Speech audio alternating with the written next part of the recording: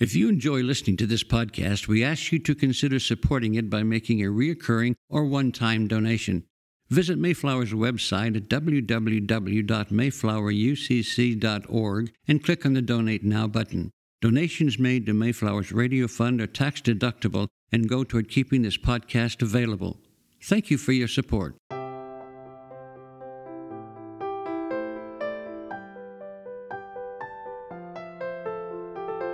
The sermon you are about to hear was preached at Mayflower Congregational UCC Church of Oklahoma City, one of America's premier liberal Protestant pulpits.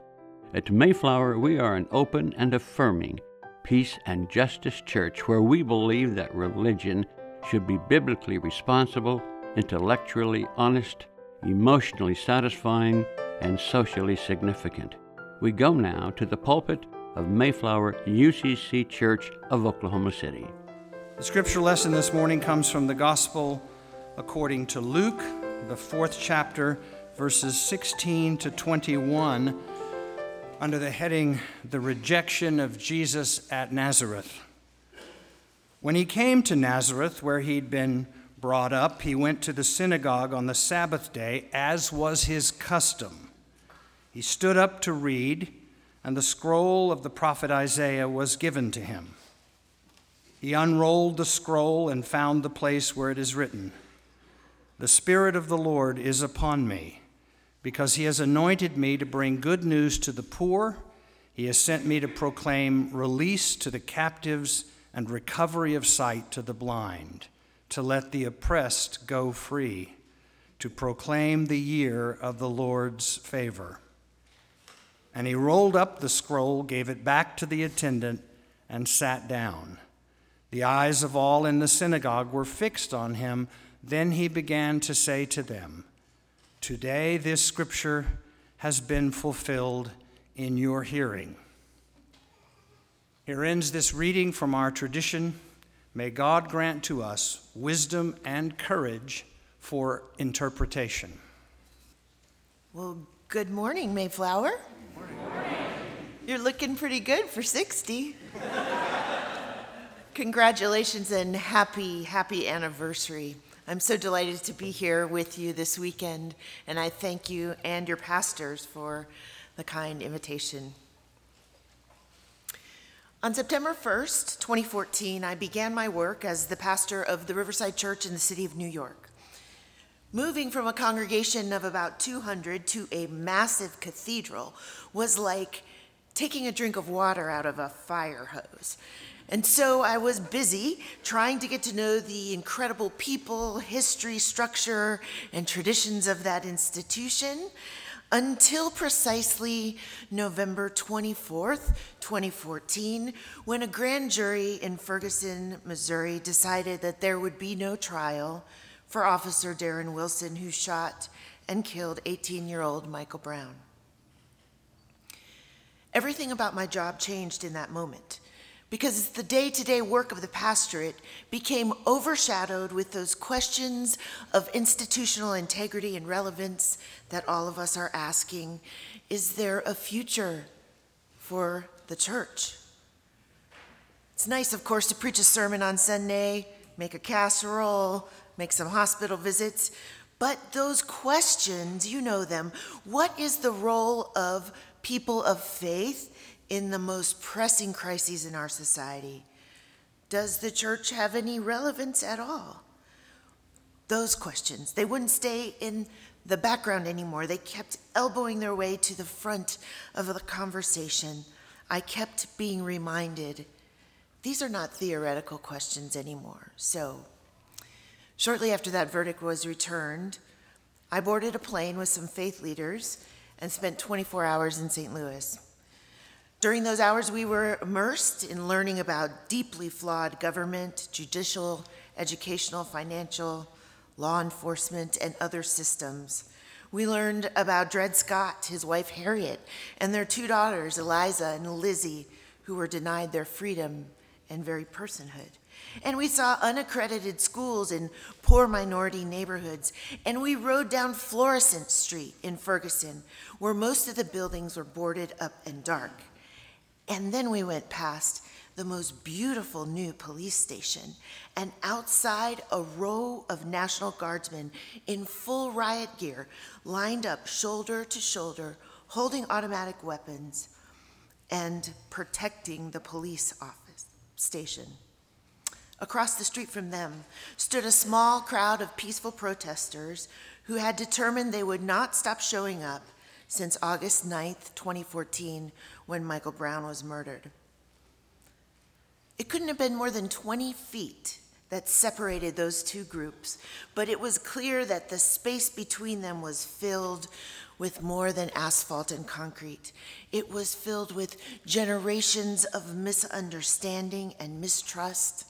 It was filled with injustice born of ignorance, fear, hatred, apathy, filled with the legacy of broken systems, broken families, and the memories of sons and fathers, mothers and daughters, of law enforcement and civilians alike who would never come home again. That narrow gap of street held the original sin of our nation, the sin of our humanity. We went from there to the place where Michael Brown died, where his body laid in the street for 4.5 hours, and piles of stuffed animals and cards and makeshift crosses still couldn't cover the bloodstains on the road. Then we went to a church basement where we listened to young organizers talk about what they were doing and why.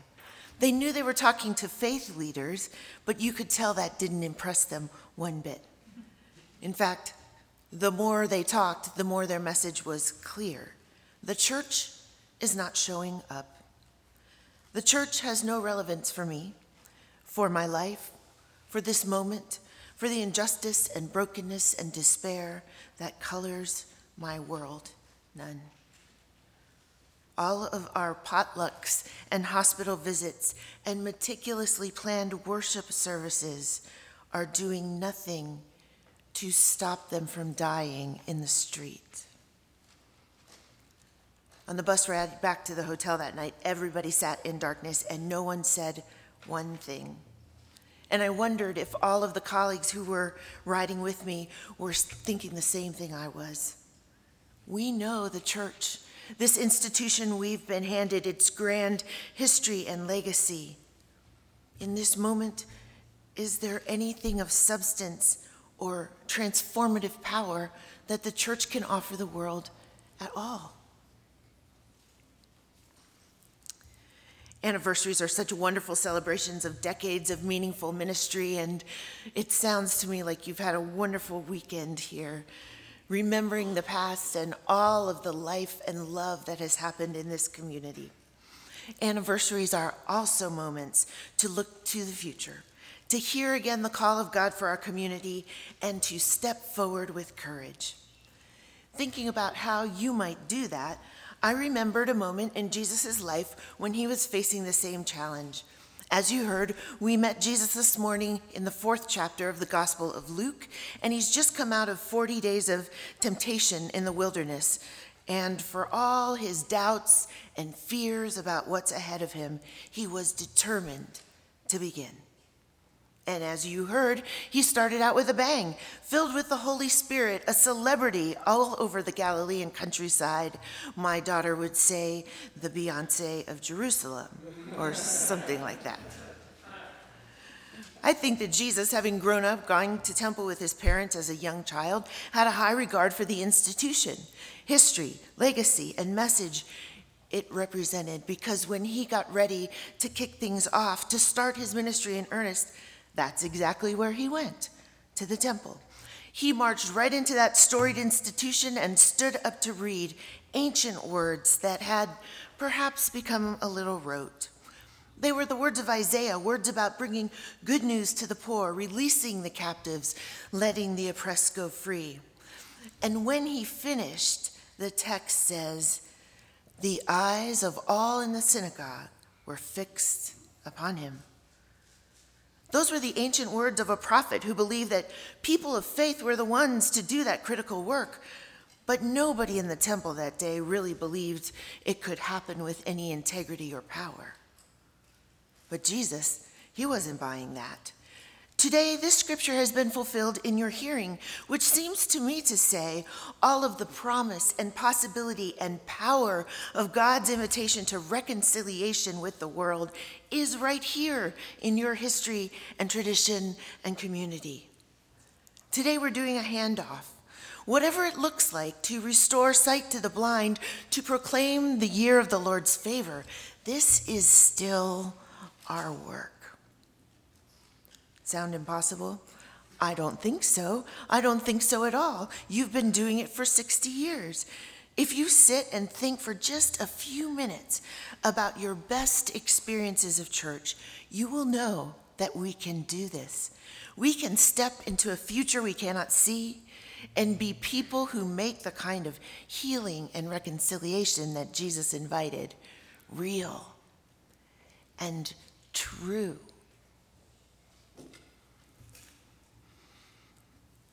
A few years ago, at my previous church in Washington, D.C., we were facing some serious issues of conflict, broken relationship, inability to understand each other around the issue of immigration.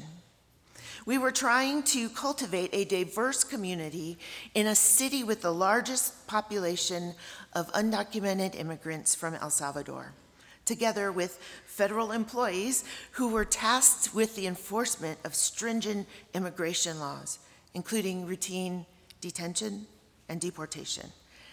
And in our church at 11 o'clock on Sunday morning, all of these people would sit together in worship.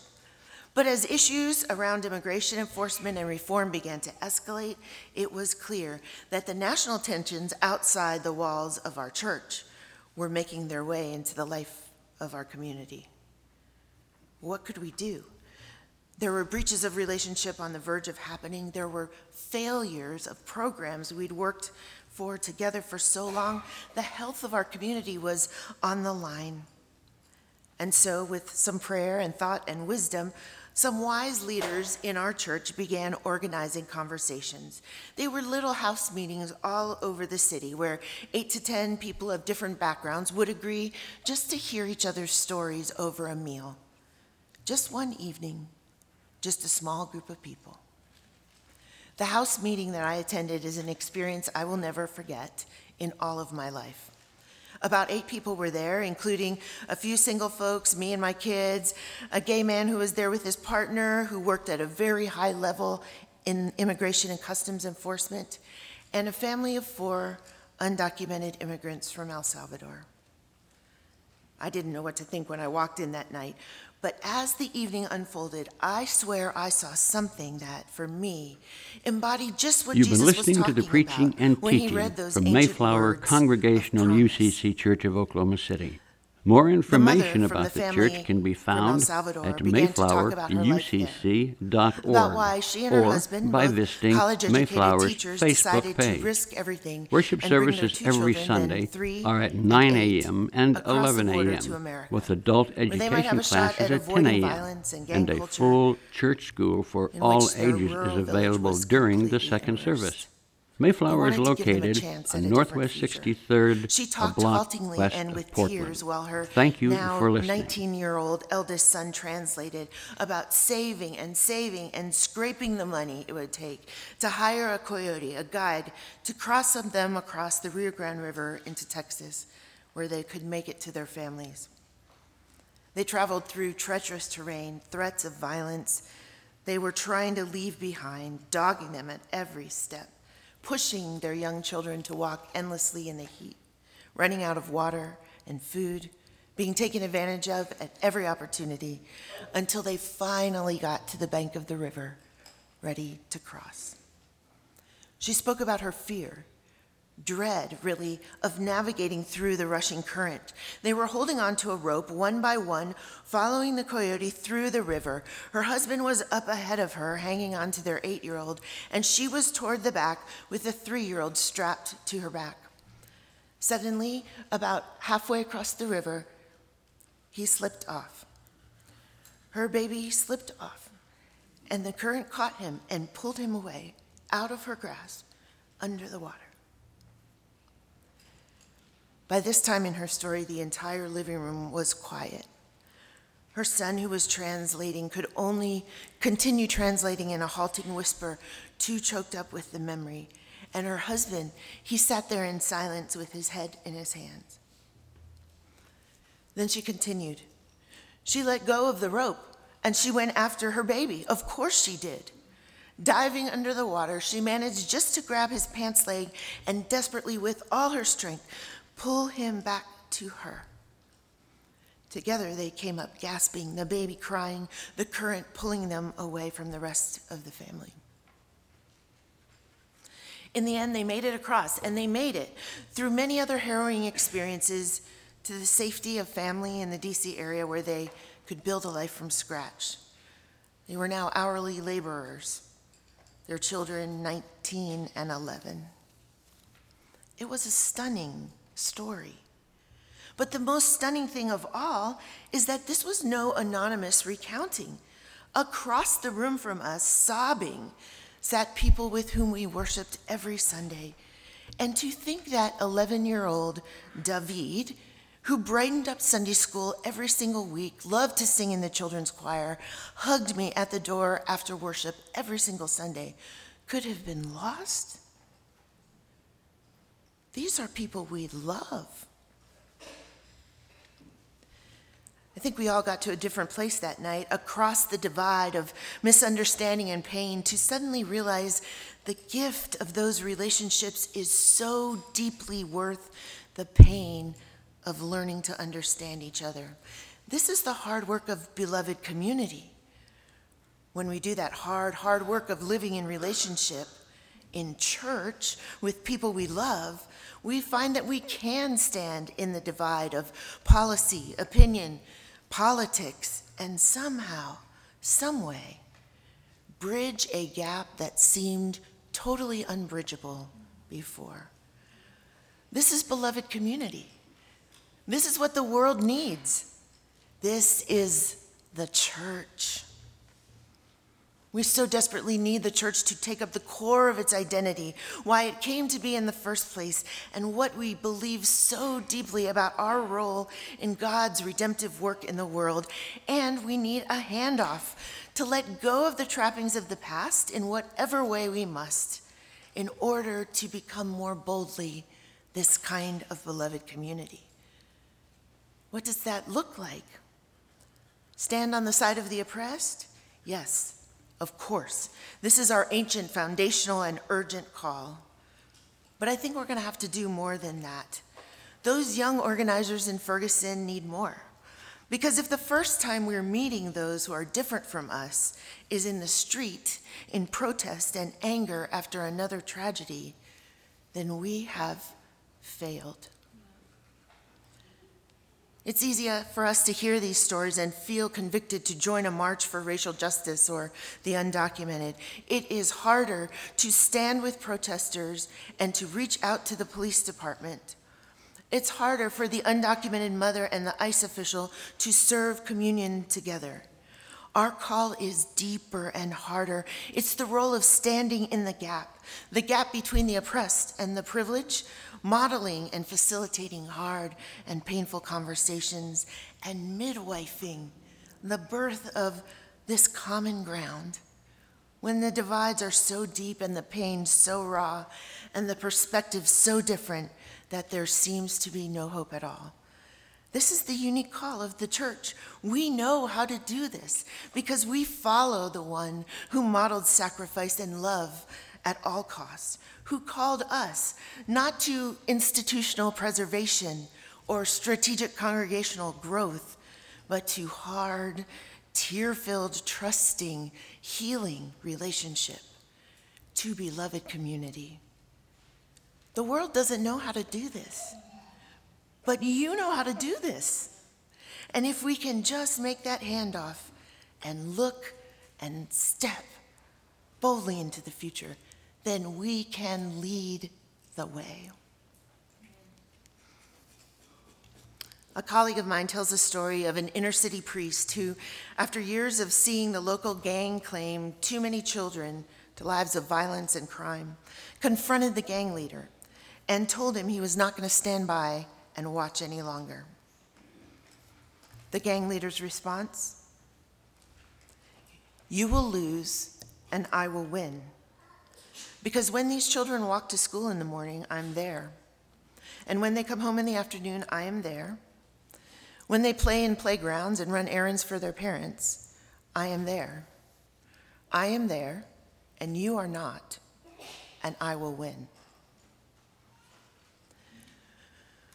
Whether our communities are plagued by gang violence or poverty, predatory lending, deportation threats, too many of our neighbors look at the hopelessness of the world around them and believe that the words of Jesus that day in the temple cannot possibly be true.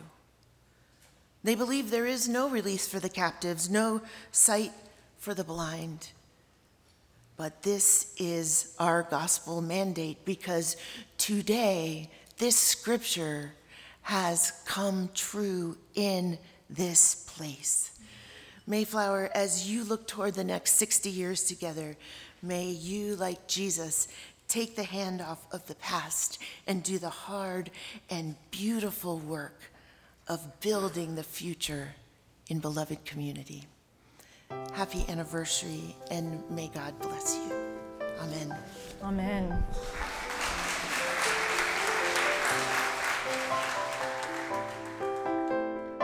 You've been listening to the preaching and teaching from Mayflower Congregational UCC Church of Oklahoma City.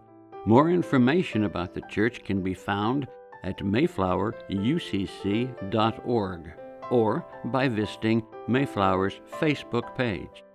Worship services every Sunday are at 9 a.m. and 11 a.m., with adult education classes at 10 a.m., and a full church school for all ages is available during the second service. Mayflower is located on Northwest 63rd, a block west of Portland. Thank you for listening.